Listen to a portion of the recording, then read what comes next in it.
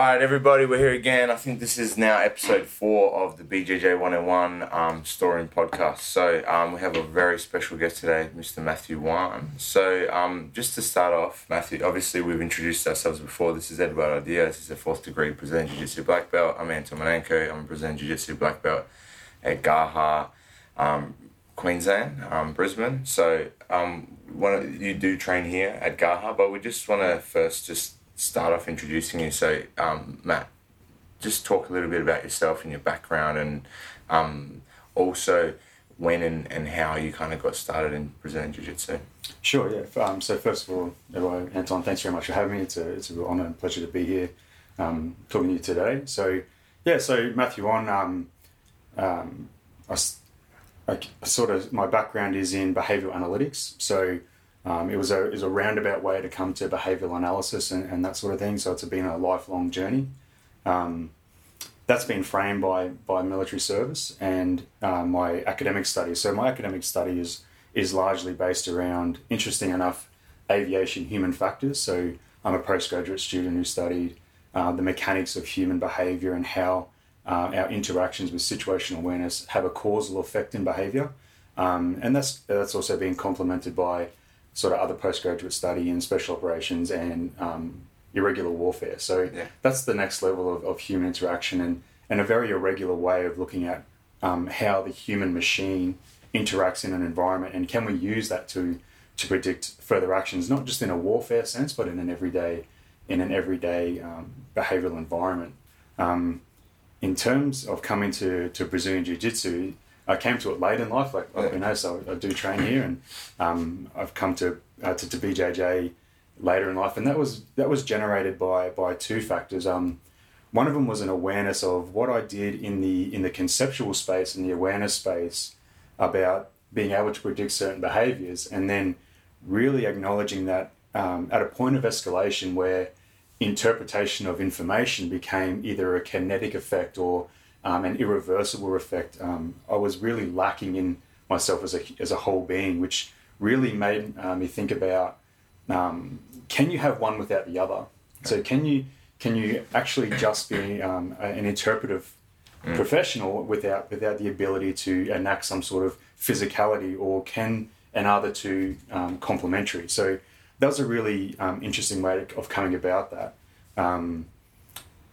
I was made acutely aware of that in a grappling session where I was completely flustered. I found that all the stuff that I dedicated my life to perfect had actually was not effective in the high stress environment. So even though I intuitively knew this, I couldn't actually enact it. Okay. And that's a really confronting thing when you do that. So I came to BJJ to remedy that situation, and so far I'm on the stepping stones to doing that.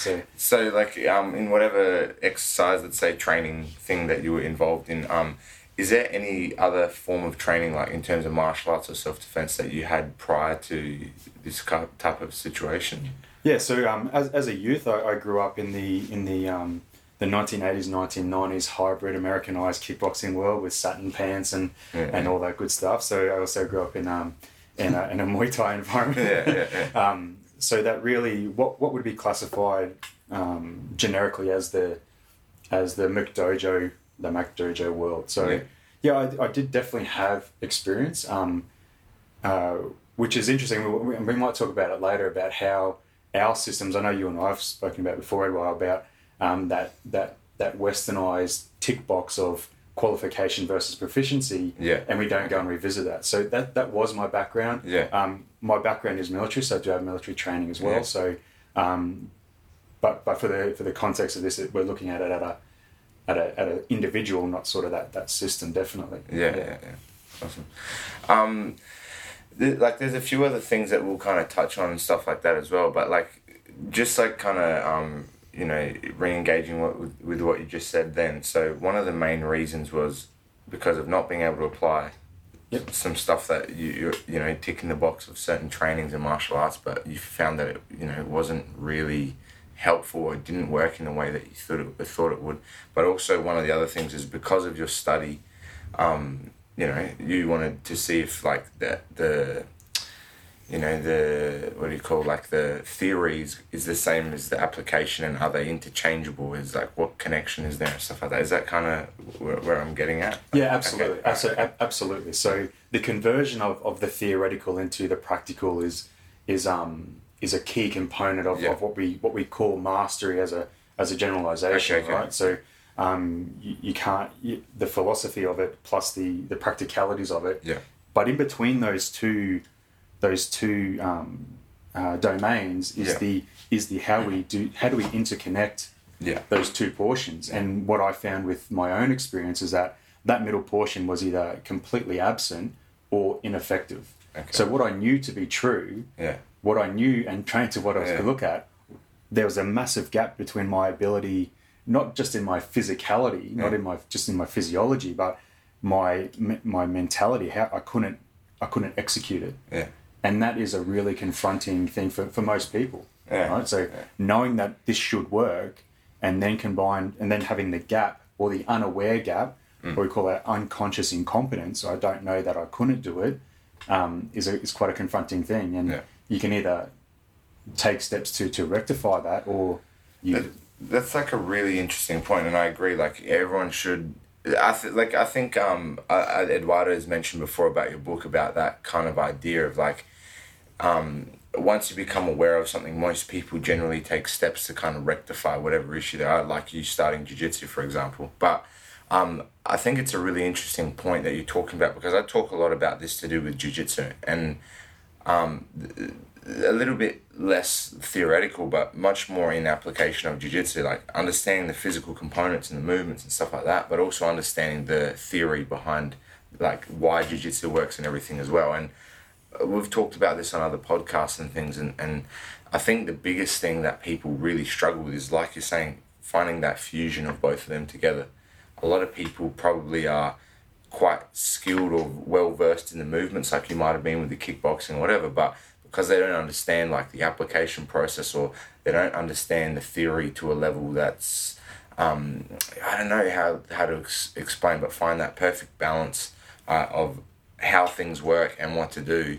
And once you find that fusion, you just seem to have much more success with whatever you're doing, particularly with jiu-jitsu. And that's something that, with all the stuff that we've started implementing at Gaha and stuff like that, particularly myself with all the classes, just found that most of the students are increasing in their skill level much better and much quicker, just because we're trying to now balance out. It's not just a physical activity, but really trying to get people to understand what they're trying to do at the same time. So it's just interesting that like this is like a rule that you can apply in so many different areas, you know what I mean? Whether it's like understanding human behavior, or, you know, which is probably pretty much everything, because we're human beings and that's how we operate. But you can apply that idea to learning to cook properly, or you can apply that idea to driving your car better or whatever. You know? Yeah, absolutely. Yeah.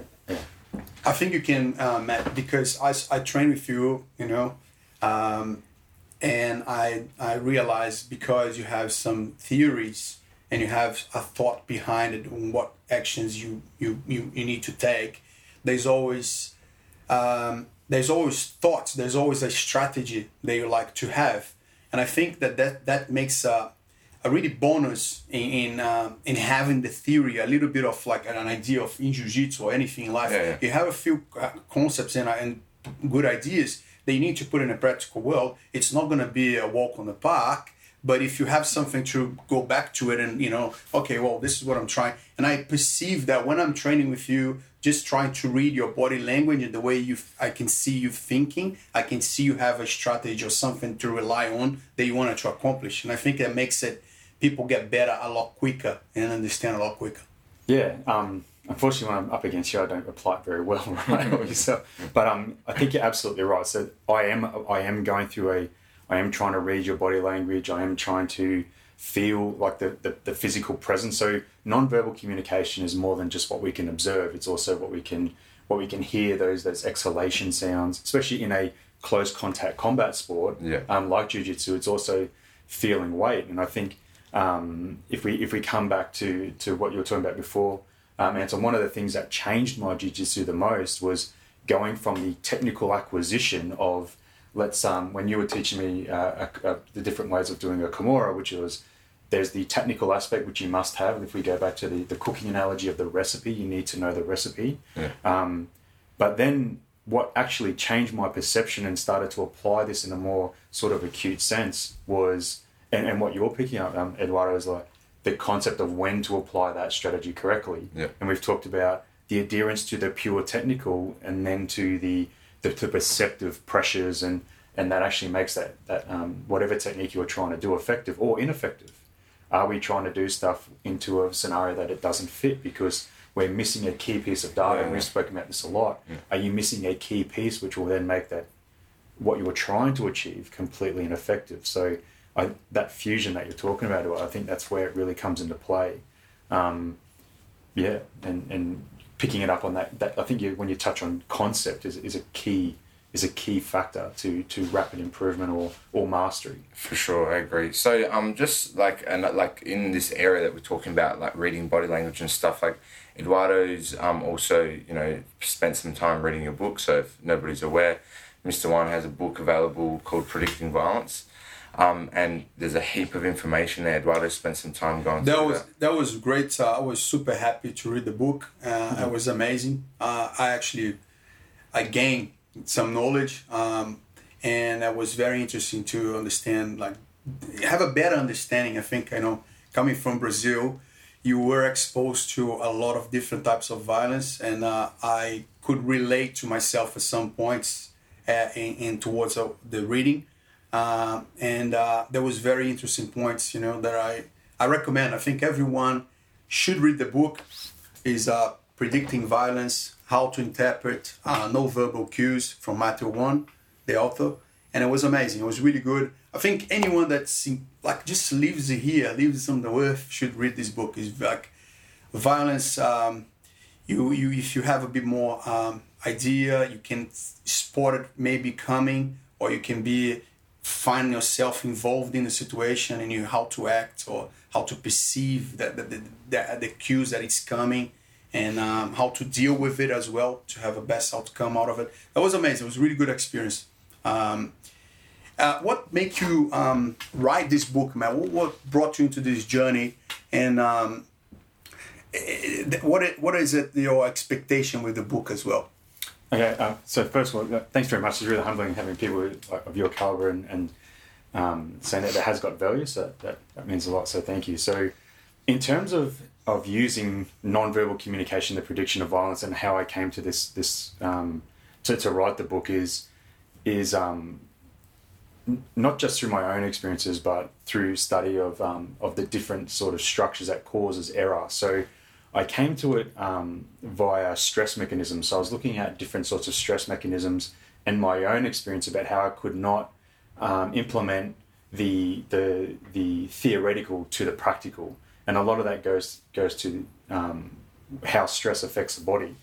Now, when we're experiencing stress, and we look at the freeze, flight, and fight responses, I started to look in my aviation study about how these errors occur. So one of the key components that I found was that situational awareness, someone's ability to interact and interpret the environment that they're in, was a major causal factor to how violent interactions not only occurred, or the failure to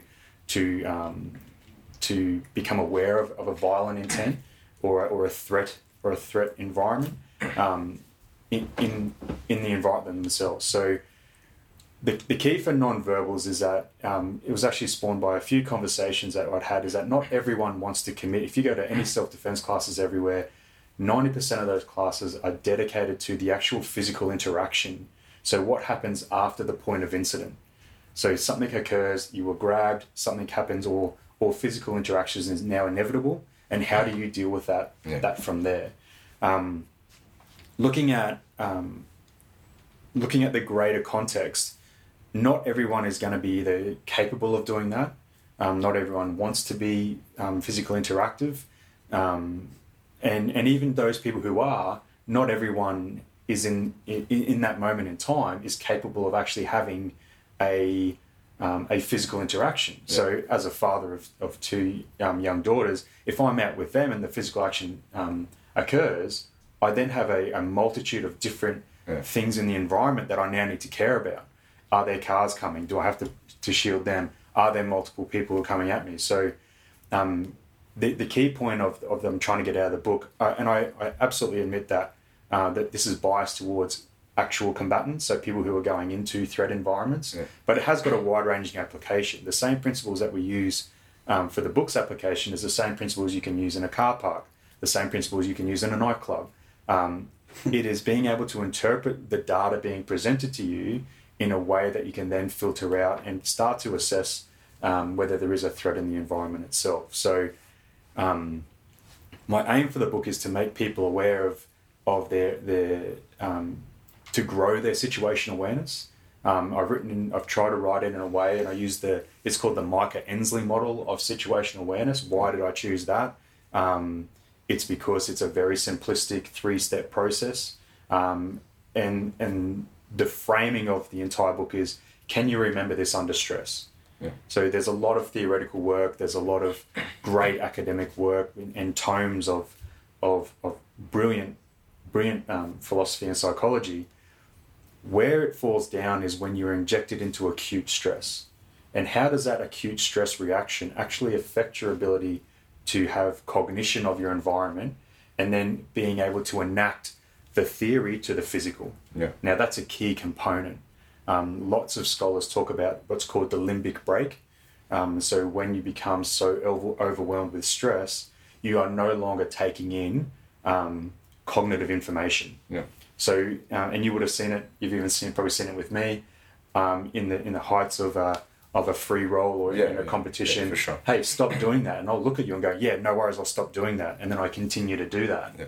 And you go, what? Like, I'm actually hearing what you're saying. Yeah. But more than likely, that level of stress is now preventing that cognitive capacity to translate through the limbic system and into a physical reaction. So you might consciously take in information, you just can't act on it sometimes. Is that kind of like the base level of what you absolutely. So you'll get to a certain level of stress where you can no longer perceive new data. And it's one of the things that we've definitely spoken to about is people who fail to perceive the change in body weight, in a BJJ contest, right? You're no longer in that situation where that particular move is going to work because you are then in a stressed environment. You just go, I just got to make it work. You fail to perceive that really unique change. Yeah. So, which is, I think, key. And if we can master that, and hopefully the book gives you some tools to start that journey of mastery, you can either make yourself less vulnerable to attack. Yeah. And there's some other complicating factors as well. The way that we operate in a modern connected environment where we put ourselves in a probably unconsciously into a state where we can't perceive data, we can't perceive the environment, and it makes your susceptibility to surprise that much more severe. And the biggest one is to be surprised. You mean like because you be distracted with? Is that what you're saying? Like.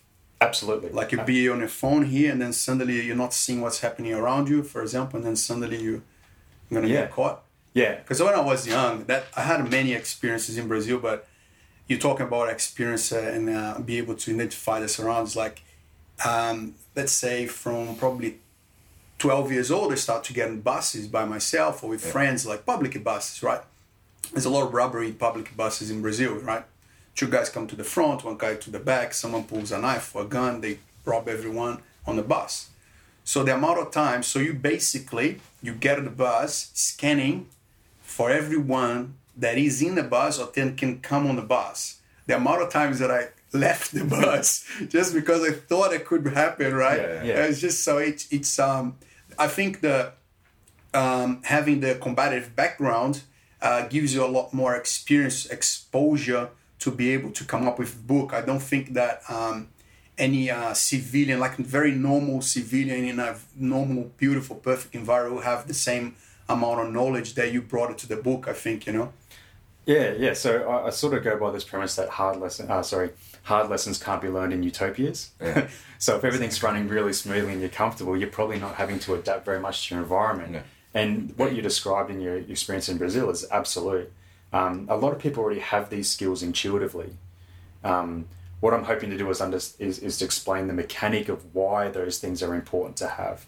and that sort of thing. So scanning the buses and that sort of thing in the modern environment, where I'm seeing patterns of comfort through distraction. Yeah. So now when people are experiencing uncomfortable silence, when they're getting nervous, they'll put their headphones in and their heads locked to screens. Yeah. I'm not saying that never happened before, because we've had newspapers and books and all sorts of things that... It's just a more common avenue now to kind of withdraw.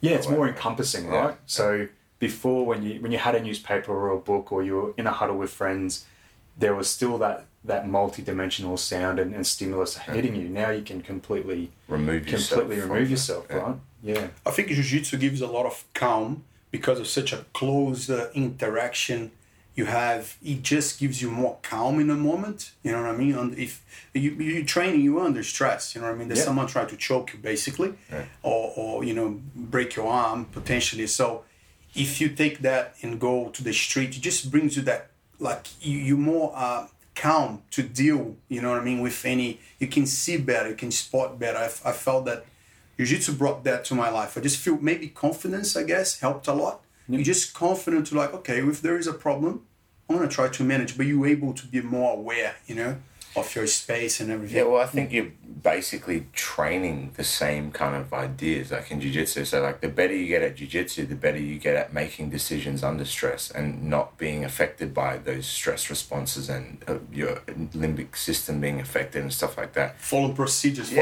Following procedures, and, the procedure might be assessing the situation and all the different threats, whereas we're assessing what submission attacks are coming and how you're going to address the person's posture and how you're going to address their weight and whatever. We're just looking at it in a different way. But like, Matt's saying, like, you can apply the understanding or the theory of this book in all different situations, because regardless of what it is, whether it was cooking, you have to be aware that, what the temperature's on in the oven and how quickly you have to take it out and what temperature it has to reach when you do this. Exactly. So it's just, it's super interesting, man. Eduardo also talked about there was like a lot of stuff in there that had to do with like negative emotions or emotions in general, whether you believe they're negative or not, about fear and anxiety and all these types of things. And does the book also include different strategies on how to deal with those kind of situations, or? Yeah, so the main strategy in the book is by expanding awareness. Yeah. I break it down, so it's not unique to me. These are well-founded sort of theories. Yeah. So fear, anxiety, and worry are really interesting factors. Yeah. I'll probably leave anxiety out because there's a whole another avenue to anxiety, which is there's some probably some better people to explain that. But I do break that down into the to summarize what is out there academically about anxiety and its effects. So real fear is energizing. So that's the key difference. But we sort of grab all these three concepts and go, you're afraid. Yeah. Okay. Right. Fear is a real response that is energizing to the system. It activates certain pathways in your body that releases adrenaline, and you feel like you're this guttural feeling, I need to move now, and I need to enact. That's real fear, and that's a really a powerful way to stay alive and survive. So it's a survival mechanism. Yeah. Anxiety is quite different because it brings in a whole lot of other factors, but worry is the one that is interesting to me. Okay. Because a lot of people worry, but the premise of worry is that it's something that causes concern, but you actually have no intention of doing anything about it. Okay. So that's the way it's kind of summarized in a couple of different ways. And as an example of that is when I'm watching my kids on a trampoline with no barrier or a monkey bars, I worry about them getting injury.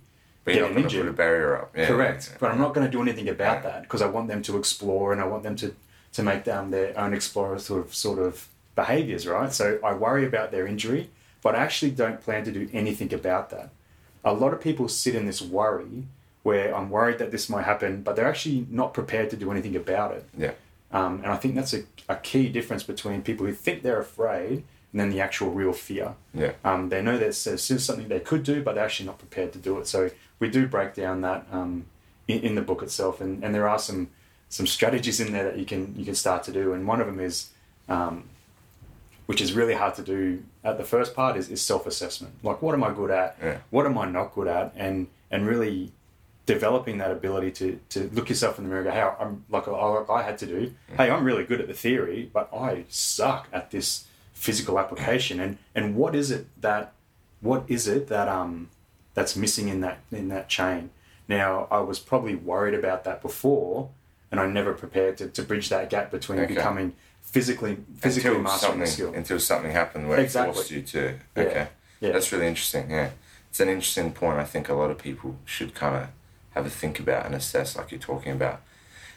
Because I think, like you're saying, in every aspect of your life, if you apply this concept, there's always things that you would like to change that you don't, just because you're like, I'm worried about this not working out or whatever, but I'm not willing to do anything about it. It's very interesting. Yeah, absolutely. So we can even go back to fitness education. Yeah. Like I'm worried that I'm becoming more unhealthy, but I'm not prepared to change my diet or my exercise regime.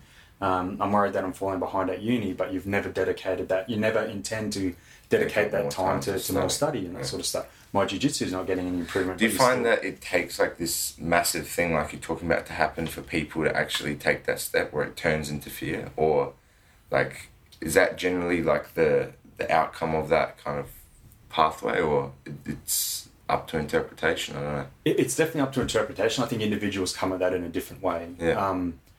I would hope that the majority of people don't have to experience the transition from worry to true fear to understand that there's something that needs to happen, whether that be a health issue, a mental health breakdown, or a physical attack. I would hope that wouldn't happen there. So there's always an opportunity to do that, and potentially sort of a bit of self-reflection, or just sitting there and go, there's stuff about the environment that I really don't understand can trigger that as well. Don't you think that, like you said, the worry, it's something that you just think, but you're not going to act upon? There's no real, you're not going to have any real action from you to deal with.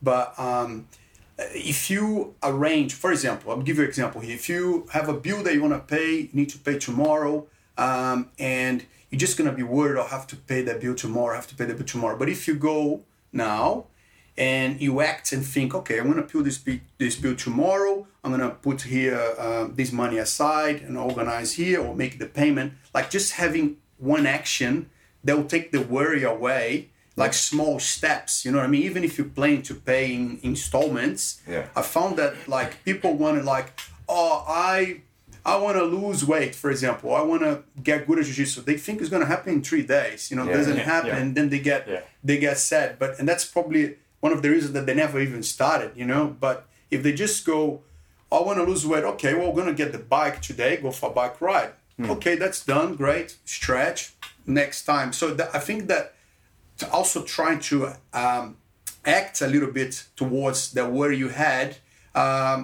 just if you have like something personal, you know what I mean? Like oh, I'm worried about this, and you can act upon, like just do one step at a time. I think it's very helpful to take away that maybe energy that you have thinking like, oh my God, what am I going to do? No, you can do it. There you go. Start it like this. You have a plan. That's fine. Yeah, like absolutely. So that's absolutely true. So a small plan, a small step towards a bigger goal is better than no plan at all, right? Or just the concept of a plan. So if you're worried about stuff, it means it's sitting in the back of your head, right? You may be able to suppress it for a little bit, but it's still taking up energy and neurons and all this sort of stuff. So yeah, absolutely, it's compounding. It's absolutely compounding. So by making that small thing, or just getting it done and over with, or making a plan, or putting in these small steps, you free up your ability for clarity, because you just keep pushing stuff into your brain, right? Yeah, sure. Kind of like moving on to a different subject, like so as we're all aware, like you both your daughters train here at Gaha as well, in the junior program.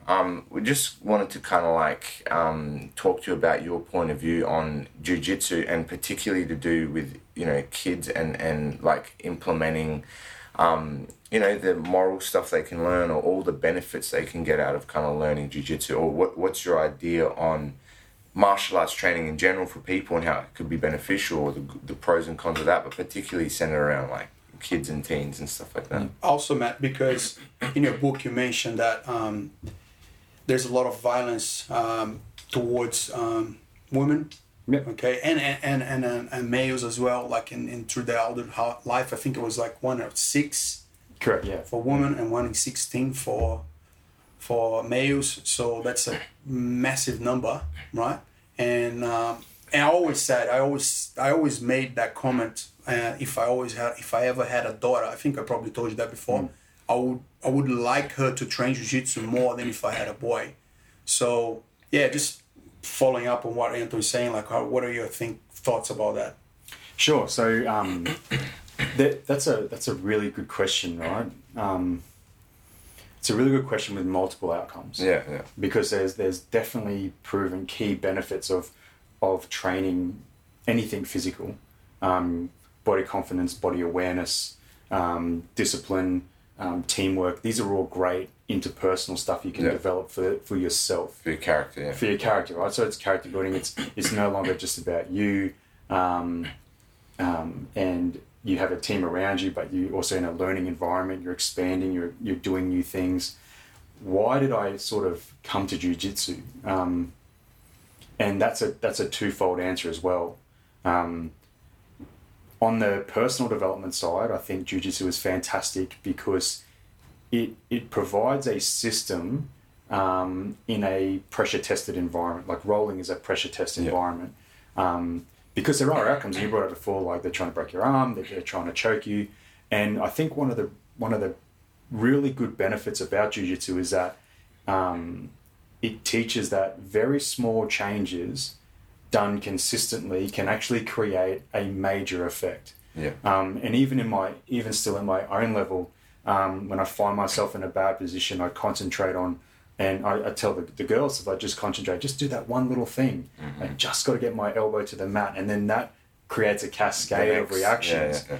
How that translates into life is that you've sort of ingrained this thinking system that if I can just change one little thing, that's going to lead to another thing, and that's going to lead to another thing. And that's been reflected in both academia and that's been reflected in sports psychology. It's been reflected in motivational speakers. You don't need to change the world in a flash. Yeah. You just need to change that one little step. So from what I've seen with their confidence, their development, it's fantastic. And I think that's something that's unique to jiu-jitsu. That's the first part. The second part is exactly what we were talking about and what you were talking about with your own thoughts on having a daughter, right? So when you analyze intimate violent attacks, when you look at the way that violence is persecuted on people, very rarely is it the Enter the Dragon model. Yeah. You know what I mean? Do you know what I mean by that? Like Bruce Lee's in the middle and you have everyone around taking turns and he's phenomenally doing these high action kicks, right? So that's fantastic, but does that translate into reality? And the answer is unfortunately not. Attacks, especially on young children, are persecuted from a in close or what we call as a close proximity attack.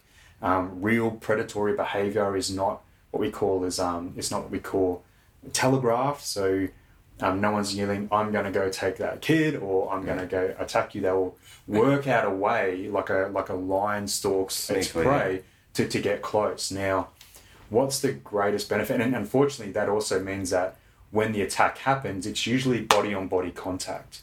It's a grab and a snatch with a forcible maneuver, and and that's what jiu-jitsu is, right? So jiu-jitsu is starting from a close proximity. It usually reaches with a grab or a closing of distance, and then a full body contact of some course. And having the ability, having the confidence, and the skills and the tools to make yourself more survivable in that context, I think is fundamental, and that's what definitely drew me in the security space. But that was so much complemented by the mental development space that I thought it was a brilliant fit. And overarching all that is that both the girls love it. They love it. They love being in it. It's also fun. It's brilliant. It's brilliant for them, right? So it's a really engaging environment, and without that engagement, the rest really doesn't mean anything because you don't have buy-in. You don't have this commitment to the process, and I think that's what I've, especially in this club, especially is that buy-in, the way that the information's presented is what's made that journey so successful for them. definitely. Awesome. Definitely. So that's a bit of a three-pronged approach to it. But it is a multi-dimensional question, right? Yeah, for sure. Yeah, very interesting. Yeah, super interesting point of view. I agree as well. I'm just taking a lot of information, and it's super nice to hear you talking right now, Matt. Look, more specific towards teens as well. We get a lot of parents super concerned, and they bring their teens here. There is a lot of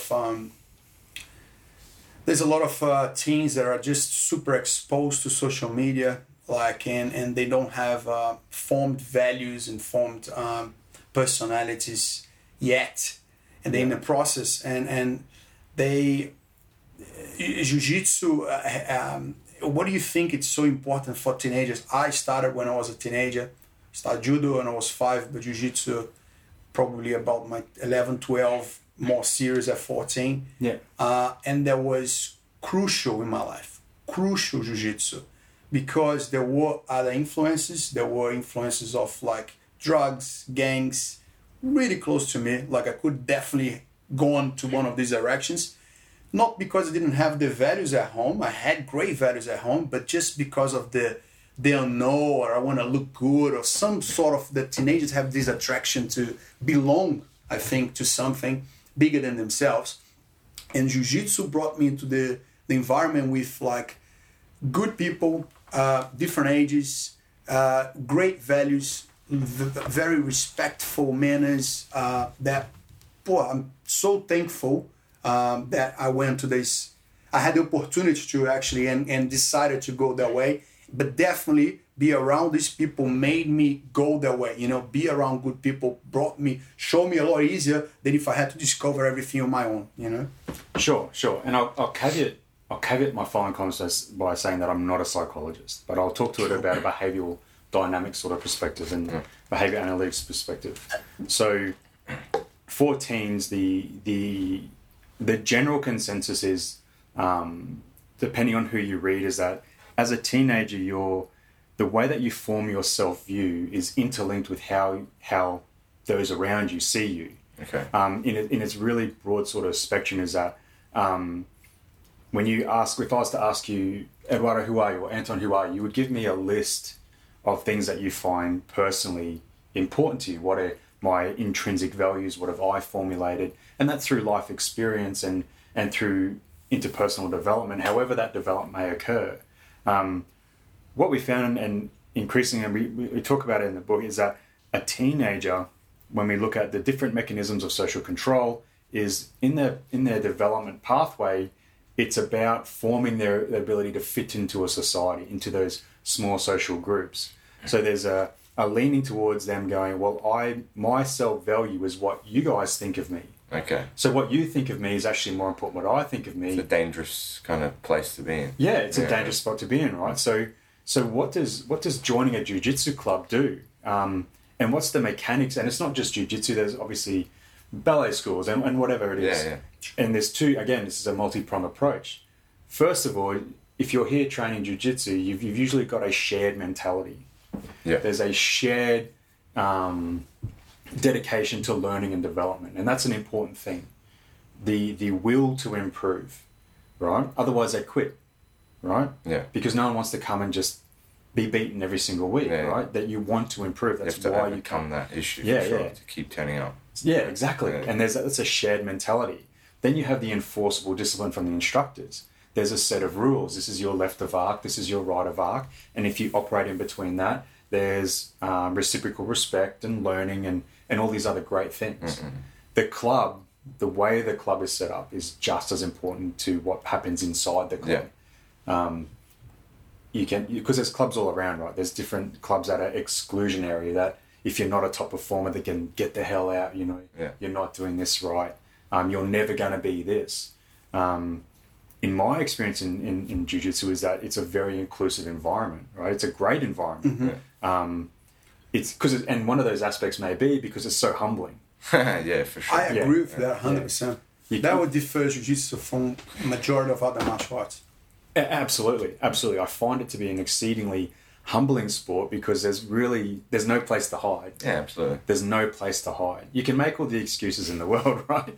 And we've all heard some crackers, but at the end of the day, I'm I can't hide. And because of that, I think that comes with a certain level. Maybe it's enforced, maybe it's a learned humility. Yes. Bit of both, maybe. Yeah. Particularly with the kids, a bit of both. A bit of both, yeah. So, and I think that's a really unique mix. Yeah. Yeah, and I think that's one of the biggest advantages of it. Yeah, no, I think that's a really good insight into that.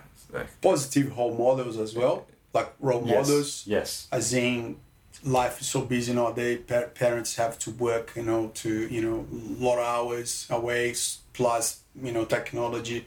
So sometimes they're just gonna have the parents, which is one of the toughest jobs in the world, in my opinion, to have to educate and try to give values and try to be a parent, and nice, and it's such a difficult and conflicting job. But having a role model outside of the family as well that will give you guidance. Like this, many times we had conversations with the kids here, and they normally these conversations, they really help, you know what I mean? The kid become like fantastic teenagers. Actually, I had one day that was actually really touching. I graded him because when I was a teenager, like I used to consider my coach like a father, second father, yeah. But so present, if you're on the mat all the time, you kind of like see whatever he's saying, you're following. And this kid came to me, and after grading, he said, in front of his mom, he finished the grade, he said, "You know what? You're my second father." That is exactly the same what I used to think. I was like, well, this is my job here, right here, done exactly the way I was brought up, So that's the role model thing, And now he's great. Gave me a lot of hard time, gave us a lot of hard time, and now he's an amazing kid, like teenager. Yeah, and this is an interesting mechanic, right? Especially with the young kids, because there's one thing that they don't understand, which is the economy of goods and services. Yeah. So what coaches do, not just BJJ coaches, but coaches everywhere, and what I think a lot of kids perceive is they're intrinsically important because you're donating something that they can't have, which is time. So you're dedicating time to them. And I think having parents who watch their kids undistracted, when they look over, they feel like they're being invested into. That's my perception of it. And that's sort of like coming up in like sort of a lot of parenting sort of philosophy and that sort of stuff is dedicated time. And you guys as coaches give these kids dedicated time, and that's so invaluable for them. They feel important. You're building that self-esteem up, and I think it's precious. Absolutely. It's definitely precious to them. Yeah. Awesome. Yeah. So there's a heap of like philosophical stuff and all this type of thing. We also kind of moving on as well. You helped us a lot as everyone was going through this kind of COVID experience, and like it's affected everyone across the world and all this type of thing. But from helping Eduardo and things like that, always very grateful and thankful. So thank you so much for that. But also just wanted to talk a little bit of how closely you were working, through your own work, with the Australian government and stuff like that, and kind of, can you just kind of explain a little bit of your role in that, and we can talk a little bit about how you helped us so much here as well with the jiu-jitsu aspect of it.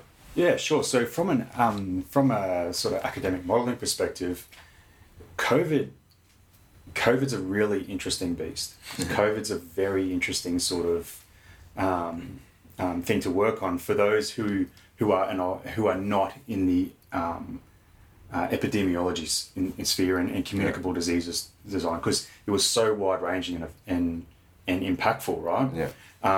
So COVID was really interesting. So one of the things that we started to do was play around with different models and that sort of stuff, especially through think tanks and trying to create advisory panels and that sort of thing about why we think, and then behavioural pieces, why were we seeing different behaviours that we did. And one of the things that I was particularly interested in and worked on was the behavioural dynamics of why we saw these surge shoppings and what are some of the causal factors that may have contributed to that. So we talk about this thing called agency. So why did COVID affect us in no other way? And then I'll sort of come back to why did Australia seem to do so well? Yeah. So one of the things with any biological contagion is it takes away your what we call your agency. It's the same. So agency is really how can I as a human, and how can I as a rational being start to negotiate my fate? In another context is, why are people so happy to be incapacitated, whether through alcohol? Alcohol's a good one, right? So you're in the middle of a city, you've just had a big party. Cities are dangerous, inherently dangerous. Yeah. But you're happy to be in that sort of state in the middle of a city, but you won't go waist deep water at the beach because you're so afraid of sharks, right? Yeah. That's an interesting concept. Yeah. And it goes to agency, because a shark doesn't care, right? It doesn't care. You're just like a tasty treat, right? Yeah. But in the city, you feel that as a rational agent. If just say you're my aggressor, I still have this deep-seated psychology that I can somehow negotiate my fate. Yeah, right. Yeah, So I still retain my agency. Yeah. With viruses and diseases and this sort of stuff, it strips us of our agency. Yeah. It doesn't. COVID didn't care whether you were rich or whether you were poor or where you came from, who you prayed to, who you loved. Right. It was just a virus. So stripping away agencies started, in my opinion, to affect the way that people maintain control of their environment. Yeah. Was that by hoarding resources? Was that by denial and all these other sorts of things? So, looking at messaging, and so why was Australia? So, to sort of apply that to our context, why was Australia so successful? One of the things that I was working on is like we're quite used to in Australia having pretty large scale emergencies, right? For sure. So staying in homes and having that state of emergency is not a foreign concept. You mean like bushfires, floods? So when you impose these existential threats, it's very interesting. Like a fire takes away your agency too, right? Because it doesn't really care; it's just going to burn. Can't negotiate with the flames. Yeah, or the flood, right? You can't negotiate. Hey, stop! Hey, this is my house. Like, you know, I believe the Lord. I'm this, so please don't flood me. It's not going to work. It's going to happen anyway. So Australia's as a holistic community is not really, that's not foreign to us. Yeah. So I think the ability for the population to adapt is a lot higher than somewhere else. Yeah. And because we are used to these sorts of existential threats all the time, we have a greater sense of community. So what you saw is maybe not at first, but in a really generalist sense, the community was quite accepting to help each other. Yeah. Well, I thought it was one of the most beautiful things I ever seen in my entire life, how the community came together here. I received a letter from my neighbor. She's 75, asking if she can make shopping for me if I get COVID. Like, I mean, this is unbelievable, you know, like everyone came together in every single way. Like you said, like there was a time where everyone, regardless what your job is or, you know, profession, like everyone just saw the importance of helping each other. And, you know, the people from the checkout in the supermarket, you know, without them, we couldn't buy food, period, you know? Yeah, absolutely, right? So it was amazing. And it's also interesting to look at other cities that haven't faced these big threats and how they reacted in response as well. They weren't as community orientated. They were more isolationist. So you saw some different behaviours sort of pop up, more isolationist behaviours. However, again, in the big caveat of the world is, I think it also drove home how lucky we are in Australia. Yeah. For sure. We don't have those really high density living capacities that really communicated. This is very easy for us in a generalist sense to self-isolate. Like if you've got a backyard, you've got that space. That's a really lucky thing. So what we saw as an outcome of that is, I think, a drive into the way that we reassess quality of life. Right, we've had to reassess the way that we live. There was a real drive in metro areas to, one of the measures of success was eating out and not having to have full kitchens. And during the COVID crisis, where we had to become more self-sufficient, I think I saw in the data sets that I had access to a drive to self-sufficiency, cooking at one, exploring new things, the return to some of those life-sustaining skills that Western sort of capitalist indulgency has sort of said, well, that's not important. And it's cycled back to say that we are. Although key community, I think, in the data, we saw very similar data sets that we see in floods and fires, that we saw in COVID. So I think there's an undercurrent of cultural acceptance of that this stuff's going to happen, and the way to move forward through that is through community engagement. Because I think a lot of people forget that 2020 and 2019 was not a great year for Australia. Yeah. Not just because of COVID, but we'd recently come out of horrendous bushfires. Yeah. And none of that stopped, right? So we sort of just rolled with the punches. So I think that was a key. That was key to the measure of success. Definitely. Yeah, and like we're also very grateful on like a personal level. You helped us a lot with organising all the stuff so we could open when we were able to, and implementing all the procedures we had to so that we could do classes without contact, and doing drill things and things like that. So they were also very thankful for that. Mathew Wann. That was a very tough time.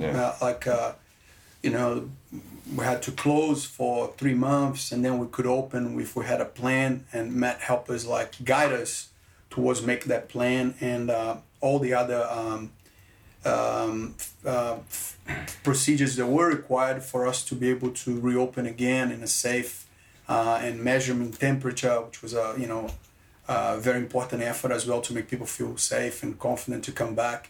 And would you like to say thank you again? I already said, but man, this is something I'll never forget, to be honest. You know what I mean? I think it's very important. I really appreciate people when they have, when you do something that, you go out of your way to help someone, and that can't be forgotten. So I can't wait to be able to have the borders open and give a gift of appreciation to everyone that helped and supported GAHA while we were closed as well. This is a promise that I have, not to people, I did for people, but it's more within myself. So I'm looking forward to that day. To thank you. Thank you. It was an absolute pleasure.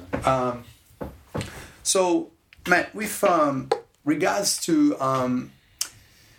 what would you say? I know you do a lot of speeches for motivational speeches for high-level athletes and high-level coaches.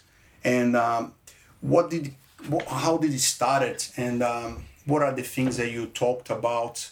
What kind of help you can bring to this kind of with this kind of focus, you know what I mean? Like some athletes, going to maybe Olympic Games, or Mundials. What can you help with that? Sure. So I started with applying non-verbal techniques. So a lot of my approach is centered around these same techniques, and noticing that we're leaving a lot on the table in compared to competitive advantage. There's a lot that's left that's untapped and unresourced. So, and that's again a multi-layered effect as well, right? So I started actually working with just a Queensland volleyball team, so a Queensland State volleyball team, talking to them about not just motivation, but understanding mechanics of how, not just how your brain works, but how your behavior impacts the way that you perform, the way that your brain caches information. So why do people do stupid things at stupid times that they know they're not trained to do? So being able to understand how that caches, how your brain stores information and how you retract information was key to that. In terms of motivation, motivation is dwindling, but discipline is practicable. So when you talk about how to motivate elite sports people, that's not really a factor, but getting to understand the 1%ers is key. Not just what they're doing, but also what's happening on the other side of the court. So I worked with coaches about how they sit, how they act, how they speak, the importance of the words that they say, because words mean things. And then about how the team interacts. How can you start to identify those key vulnerabilities in the opposition and in other teams that you can exploit, and also in your own team, so you provide a unified edge. So that's how I got started. And then I started to work with different mindset levels with individual athletes as they move forward. And most people already know this. This is the dangerous part. Everyone thinks they're an expert on themselves. So you reach a key vulnerability where you tell somebody something and they're, well, you're not an expert on me, I'm the expert on me. A really good piece of advice that I was given is the expert you know is not necessarily the expert you need, and that's the gap that I tried to fill. So if you're an expert on you and you're trying to do some really good growth analysis, then maybe you're not the best person to analyze that. You bring in your third party, right? Yeah. So the way that you behave is having a projected effect, whether you know it or not. So then we move to the broader spectrum about behavioral analytics in the opposition. So what's the opposition doing that is actually giving you key pieces of advice on where to attack and where their key vulnerabilities are. And I still do that sort of mentoring now. Okay. For self-development, it's understanding why your behaviors are happening when they're happening, right? Yeah. And how can I get myself out of those ruts? And you do it really well, intuitive, Anton. So we've spoken about it. It's about the perception of data. So a lot of people say, this isn't working for me, this tech's not working, it's the technique's fault, or I'm to blame. And then you start to become increasingly internal. What am I doing wrong? Why can't I do this? I need to get that. I need to be able to complete this task. And it's an internal mechanism. What's probably happening, so what I try and do is I try to bring those people back out to the external. And that's going to help you perceive what is actually occurring in your, whatever your space is. So instead of going, this technique or there's something wrong with me, try and rephrase that question to, what is it happening in the environment that I'm missing?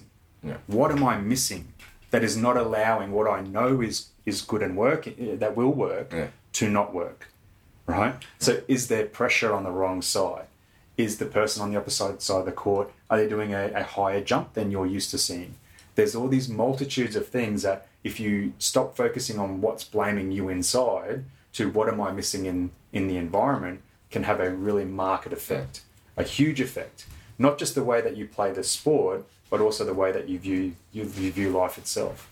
Yeah, you take a little bit of the negativity or the sting out of the failure, I think. I think a lot of people can be very like that self-deprecating kind of, like, oh, I'm the worst. Like anything that goes wrong, they become very internally destructive, and it doesn't really lead to doing better performance. So I think that's a good strategy for a lot of people to kind of like go, all right, even though that it is something that they can improve and things like that, they're not being harsh to themselves. They're just trying to put it into perspective, right? What's going on? What's missing? What should I do better? And changing and challenging your narrative is key. Yeah. Changing and challenging your own narrative is key. So what you'll find is that victory is linked to ego, right? Yeah. I'm not using ego in a bad sense. I'm using ego as if we're going to talk philosophical, the animate. Who am I as a spirit, like a being?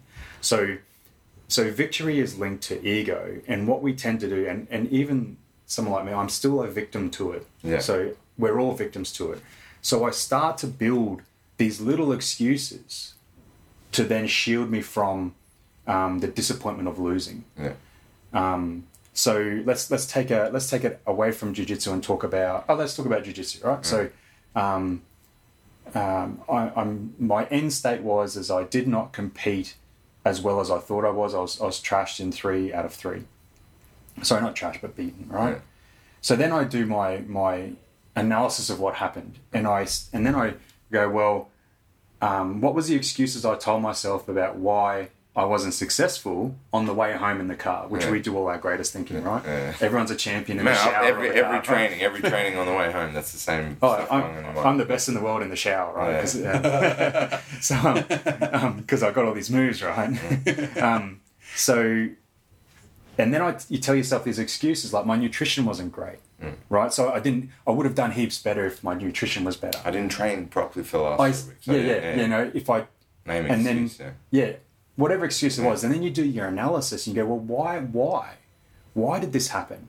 Well, you didn't go to open mat for the last 4 weeks, which means you were only ever drilling up to the competition, which means you're never pressure testing those techniques that you were going to rely on in a pressured environment. You didn't prepare the food, even though you knew that worry was there that, hey, I need to start to prepare my food for this comp day. You didn't, right? So what the mechanic of that is that you're actually building in your excuses to fit the narrative is that I might lose. And unfortunately, these cascading series of events lead you to your own narrative. Yeah, lead to the failure of your own. Yeah, and why is that? in sort of the new sort of conceptual thinking, right, is that a lot of people who really want to succeed will never put themselves into a position where they can fail, in the sense that everybody wants to win, but usually winning, and you can probably comment way better on this, is to put yourself in a great position to win is also accepting the acceptance that very same vulnerable. it's a position to lose as well. Yeah. So if you self-sabotage for the months ahead, you already know what's going to happen. You've already prepared yourself to lose. It's all right. But if you do put yourself out there to do that, it's vulnerable. Like if you go there and you put your best forward and you still fail, you have to accept that. And I think that's really difficult for everybody. Yeah. And that's the same issues that we have every train. I already trained this morning. Absolutely. I had a long day at work, whatever. Yeah. But I think the issue with that mentality, particularly for everybody, is like you can't evolve from there. You cannot get any better because you're inbuilt all the time. Everything's inbuilt. I had this problem. This problem. And it makes you feel better for the short term. And I talk a lot about this stuff to do with, differences in size and learning jiu-jitsu and whatever excuse you have for yourself. At the end of the day, if you adopt that framework, if you adopt that kind of like strategy, you're not going to do well in the long run. You might do okay initially, you might get by initially, but the longer you stick to that idea or that methodology, the worse it's going to get. Yeah, absolutely. And that actually, despite what you might think, that actually gets worse the more technically proficient you become. Yeah. The more elite that you become, the worse that narrative is, right? So in this instance, let's say you and I were rolling, right?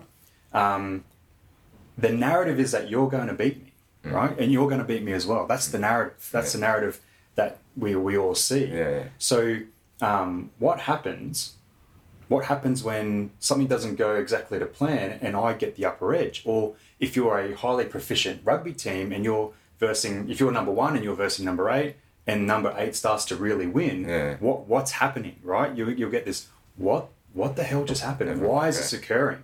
Because the narrative is that this isn't supposed to happen. Yeah. And then you start to go down this degrading cycle, right? So, and one of the big failure points is what I talk about, especially in elite sports, is that what you've failed to perceive is that lower ranking team or that white belt versus the black belt or the whatever, they're just happy to be in the game still, right? They don't care about looking pretty. They're just happy that they're still there. And that is a really great driver because necessarily through technique or through their ignorance of different techniques, they think they're doing great. They've got nothing to lose. Yeah. If they lose, the narrative it's a very freeing way to approach stuff. Absolutely, because if I lose as a white belt, right, that's the narrative. Who cares? Yeah. If I win, I'm a superhero. I think that's like the story of the underdog always. You Absolutely. know what I mean? The pressure's always on the champion. The pressure's always on the guy that has something to lose. And I don't think that'll ever change. But I agree, like what we've talked about with all the fear and all the understanding human behavior and everything like that.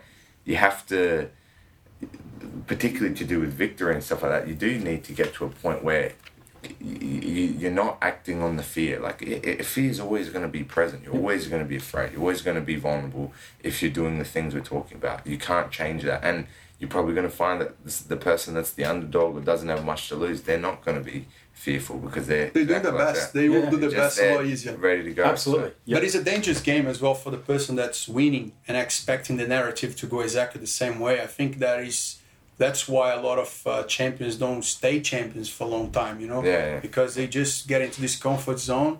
I think winning and losing, right, you just have to go back. There's always going to be some piece of the puzzle that it can be improved. You know what I mean? That can be... Yeah. But it's definitely a hard kind of place to stay in, and that's why it's so difficult, and that's why you have guys that, whether it's MMA or jiu-jitsu, whatever, you have guys that are they're recognized as the greatest of all time or some of the greatest of all time because they're able to do that. They're able to find that spot mentally, they're able to find that spot physically and come back and reproduce all the time. So one of those things, right, is that victory is not a goal for them. Victory is an outcome of the perfection execution. Yeah. Correct. So when you have your measure from beginning to end success, I would say that a lot of those people don't see belts as the measure of success. Yeah. That's just an outcome, a validating outcome of their perfection, of the mastery of themselves of that art. And their art and everything. Yeah. Yeah.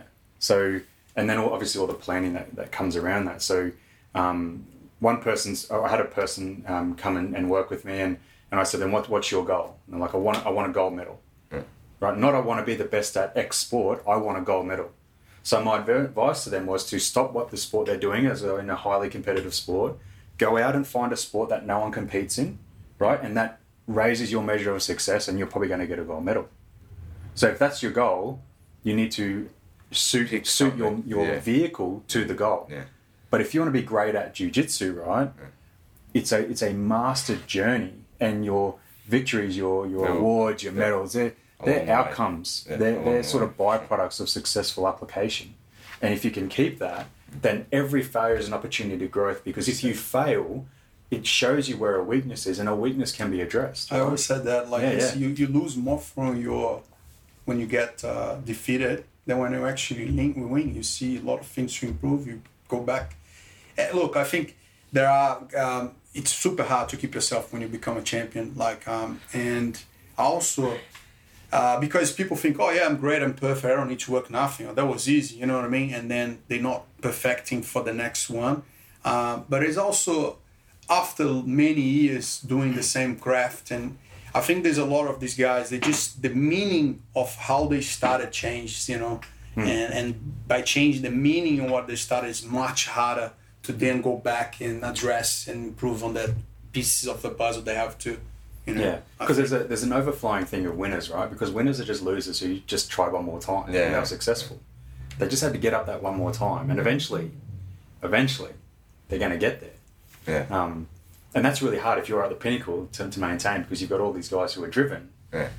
You need to maintain and drive and grow. And you have to be the same amount of driven, but you're waking up with, you know, fresh fruit platters and all this stuff exactly, that these guys are fighting. yeah. So it's different. And you're being hunted. Yeah. Because you're the measure, right? Yeah. So they're probably using you as the measure for their mastery. Yeah. Yeah. So it's an interesting dynamic. Yeah. It's a very interesting dynamic. We'll just look at like one last point. We'll talk about jiu-jitsu a little bit more again, and that was a really, really interesting kind of subject. But we just wanted to kind of get your perspective on like BJJ in the military and how it's used, and like your experience with Brazilian Jiu-Jitsu within the military, because we've worked with some other military groups, whether it was for some mental health stuff of PTSD and things like that, but also Eduardo's worked before with the military, just going over and doing combative type training with them and stuff like that. So what are your ideas, or what's your experience with kind of Brazilian Jiu-Jitsu within the kind of military sector? Sure. The way I'd sort of like to attack this one, because this is a great question. Yeah. And it's a challenging question.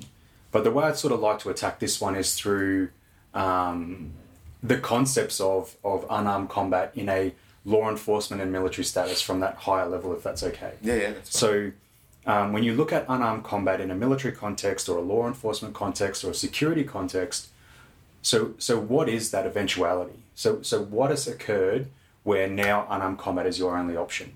Maybe different for security because you have no other real processes, but in a law enforcement perspective, in a military perspective, what you're looking at is a series of failures. Yeah. You know, there are a variety of defensive mechanisms and space buying mechanisms that have actually failed. And now whatever combatant that is there, whether it's a belligerent or it's an emergency response, they're now on you. So that is a truly stressful environment. Yeah. And there's two applications for this, and one is the mastery of techniques and the being comfortable with being uncomfortable, and then it's the what we call the Nashian intent of what is occurring, and I'll talk about those separately if that's okay. Yeah, so if all your mechanisms have failed and now you have someone who is on you, you are going to be highly stressed. Yeah. Highly, highly stressed. To have someone who grabs you in the law enforcement or military context is your worst possible outcome. That is the one thing that you do not want to do. You do not want to have happen to you. Yeah. Worse than that is finding yourself on the ground, right? Because if you look at the way that police or law enforcement outfits have, the way you look at military's dress for a combat environment, they're heavy, they're cumbersome. So getting to the ground is actually not where you want to be. You want to be up where you have access to all your tools, whatever those tools may be. Yeah. if you've grabbed me, that means all those mechanisms have failed, or you've surprised me. Yeah. Neither of them are good situations. So for all those stuff we've already talked about the benefits of BJJ and jiu-jitsu is that you have to learn to be comfortable with being in really uncomfortable positions. And training, real training, it pressurizes that mechanism. So, I just got to get my arm here. I'm not out of the fight yet. I can work myself around. That's the mentality side that jiu-jitsu gives you. Yeah. The other thing that it gives you is the technique. So the understanding of the conceptual application of different maneuvers. Yeah. Sure, the maneuvers for those environments may be different, but where it draws comparison to jiu-jitsu is that you guys understand the dynamics of ground combat really, really well. You're right? So yeah. the mechanisms of movement, what works, what doesn't work, how do I position myself for the greatest outcome? Yeah. Pressure testing that in a gym scenario allows you to, it gives you confidence that you can actually start to apply these skills in whatever environment you see you in, right? Yeah. So I think that's key for what benefits jiu-jitsu bring to that environment. Understanding at a higher level the dynamics of human maneuver in really high stress environments. That's key. Yeah. Now, when you look at the health benefits of that, I think we've sort of gone over that. Yeah. You're never out of the fight in jiu-jitsu, so you're really out. Yeah. And those little tiny improvements of your position, you can manifest into getting out. You can manifest into a winning scenario. Yeah. Being comfortable with someone on top of you, which is never great. Yeah. Even from an inferior position, you can be offensive. Yeah. Absolutely. Yeah. Absolutely. Or it gives me confidence. So if I ended up on my back in shock, I have that ability to turn that around. Yeah. So, and jiu-jitsu, like, start on the top, you land on the bottom badly, right? Now I can start to do my maneuver. That's a really good thing. So when we look at the freeze, fight, and flight response, everyone will freeze. This whole notion that you will either do one of each is completely incorrect. Everyone will freeze. Why? Because the mammalian brain needs to take in information. Your survivability is directly proportional to your conversion from the freeze response into an action. Okay. Whether that be flight or fight, doesn't matter. It needs to be suitable for the environment. But your conversion rate from the fear response into an actionable behavior is where you get that advantage. You're probably not going to be able to train that holistically continually if you're outside of a gym, right? And then, so the caveat I'll have to that, if I talk really simplistically, and I apologise to any sort of economists out there who may be listening, the Nash equilibrium of game theory, the only sort of the key drawback to just practicing sport is that you and I, when we go into a ring, when we go into a competition, we're behaving in a particular outcome, which is neither of us want to kill each other. Yeah. Right? Neither of us want to kill each other. We both want to go home at the end of the day. What we found in a lot of the people who are purists, and you'll see stories come up like jiu-jitsu champion lost in a street fight or killed in a one-punch attack, or all this sort of stuff.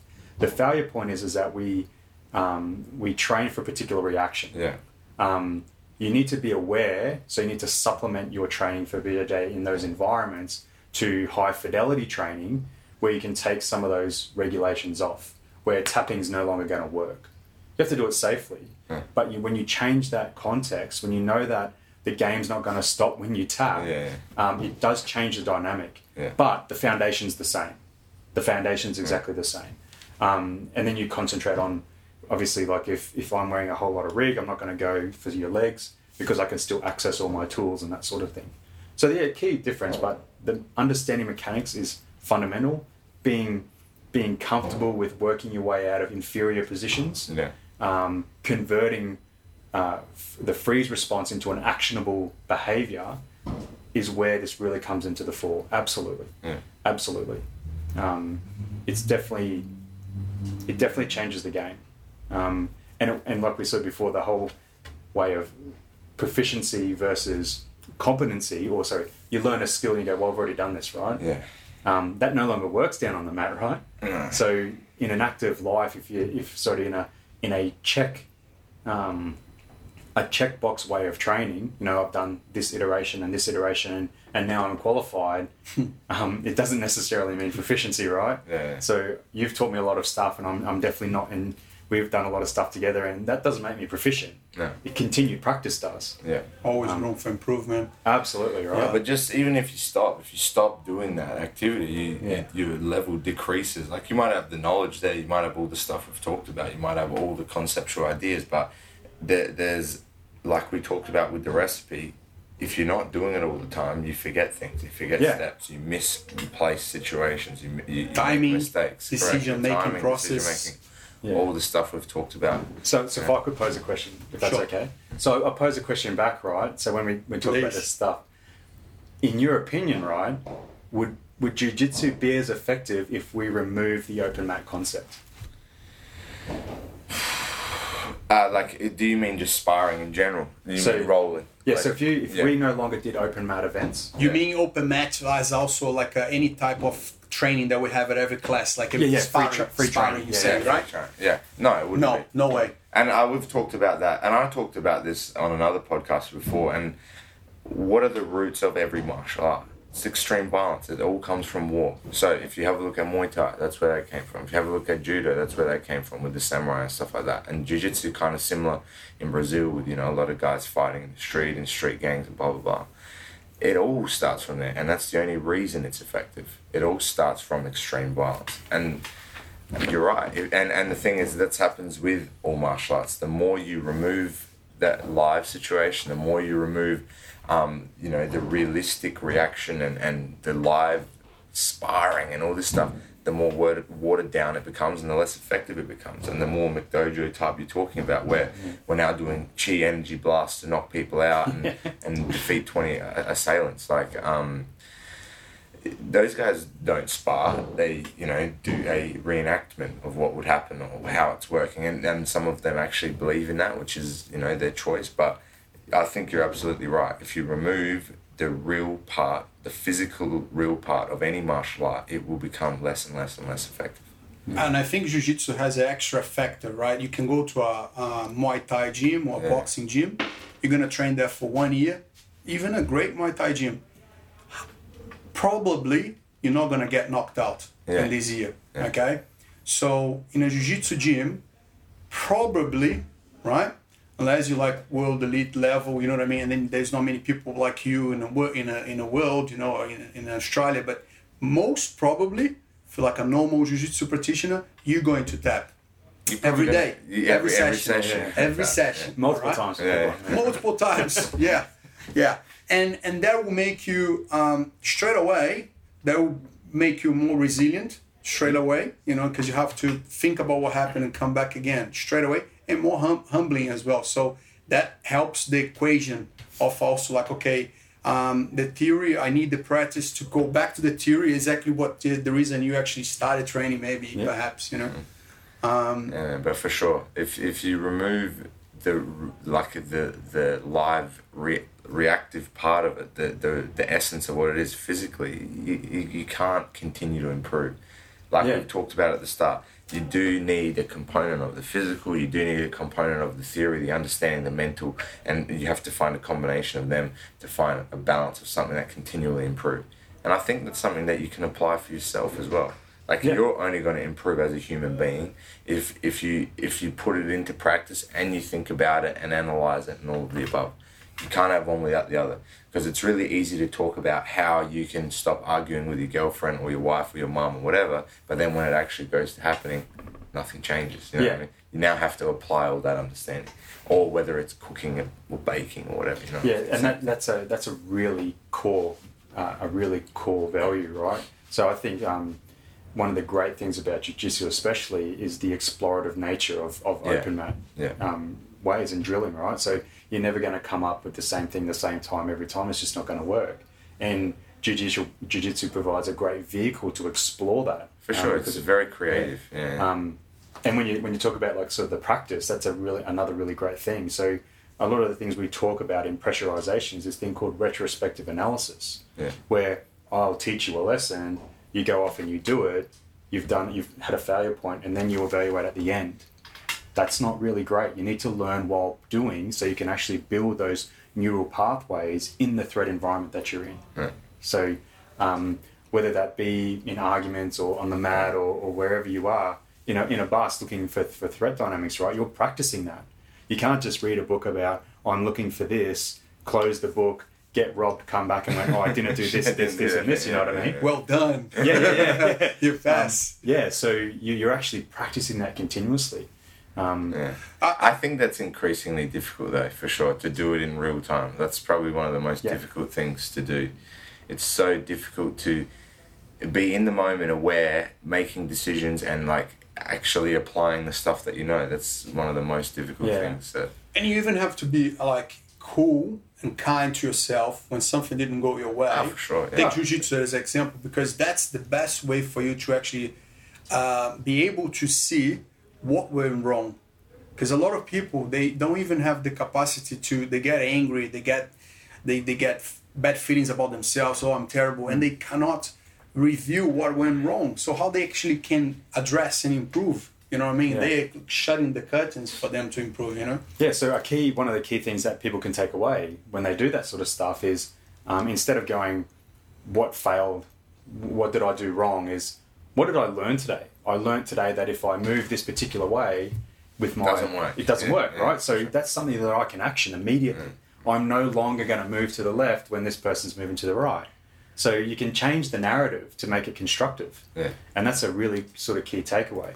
Because sometimes it's just a detail, and you address the detail, and then you're going to be able to perform. How do you get people into that habit? If they find themselves always falling into this kind of like more negative narrative, is it just simply practicing it and getting more comfortable with doing that, or like reinforcing that kind of thing? So negativity in your mind is addictive. Yeah. And it's really compounding. If you find yourself falling into that trap, the easiest way is to write it down. Like, what are the 3 wins I had today, right? And then what are the 3... So you can use this system called the after action review, which is what can I fix immediately? What failed for me completely? Okay, so I got caught because I extended my arm. Okay, so the fix for that is I'm no longer going to extend my arm when someone's got me in a particular move. Yeah. That's my fix, right? And your brain goes, okay, that's something we can action straight away. So write down. How about the people that are actually not even capable to feel accountable? They're not gonna see. They're not gonna take that lesson. They just go, no, I did great, and no. It's everything. It's never their fault. It's always. I think they're going to have a very... It's a tough one, right? Yeah, so if you want to invest into someone like that, so if you're a coach... You should invest on them. That's the truth. I mean, so it's difficult, right? It's hitting a door with your head, not even with your arm. But you will be able to know whether you can make some breakthroughs by sitting. If you sat down to me and go, what did you do wrong today? I'm like, oh, nothing.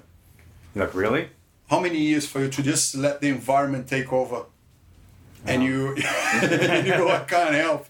You know? Yeah, so... 8 years? That's a judgment call, right? So that's definitely a judgment. And look, and you're absolutely right. There are people who will never admit their own failures, and usually that means that their ego is actually in control. Because for growth, you're the sculptor and the clay. So to make a perfect, if you want to make a statue of David from a bunch of clay, but you're making it out of your own body, it requires that you have to knock stuff off. That's going to hurt, right? If you view the clay as ego, to get what you envisage you want to be, you need to create friction. You need to face some hard truths. Yeah. That's not as easy as being said, right? It takes a level of maturity. But if people are serious about that, again, they can train that. It's not like going from complete denial to enlightenment. Just admit one thing that you can improve on. Baby steps. Yeah, just a journey. It's a journey like any other journey, like rehabilitation. Like if you break your leg, you don't go from broken leg, 6 weeks healed, now I'm going to run a marathon or whatever, I'm going to do heavy squats. I need to do my rehab. This is like prehab. How do I prevent this from having to occur to me? Potentially. Matt, just final thoughts I would like you to say to someone. There's a lot of... Jiu-Jitsu is growing a lot in Australia. Yep. And I think it's going to be growing like exponentially. And a lot of people from other martial arts, Australia had a background in karate, Muay Thai, Queensland is considered the capital of Muay Thai back in the day. See, I know my things. And so I was wondering, like, what could you say, right, to someone that is like, at any age, but you see a lot more people like, you know, in their 40s, 50s, they're like, you know what, I'm going to give it a go in jiu-jitsu. And what do you, but I'd be hesitant or not too sure if it will fit in, or what would you tell to someone that like never done before, but perhaps is interested to give it a go? What would be your saying? So I'd say this to them. If they've had a thought that they want to do something, they should action that thought. Because committing to going, I want to do that, just like I want to go and join a gym, but then the fear takes over. You've had the thought, so that means it's a driver for you. You actually want to do it. So embrace that thought pattern. Don't let your ego get in the way of doing something that's going to be achievable, because your ego will try and protect you. Most people know that when they're before they start, they're not going to do particularly well. Most people know that, and that prevents so many people from actually starting a journey. And it is a journey, right? The journey from white belt to black belt is a marathon. It's not a sprint, and you can learn so much more of it than just a technical skill. So if you've had the thought, you're already halfway committed. Getting to the gym is 3/4 of the commitment, but once you're there, accept it for what it is. This is a journey for me, and also realize that there's most people will be there to support you. The other part is don't think of how people judge you. I know that's really hard. Most people think about their ego as, what does other people think of me?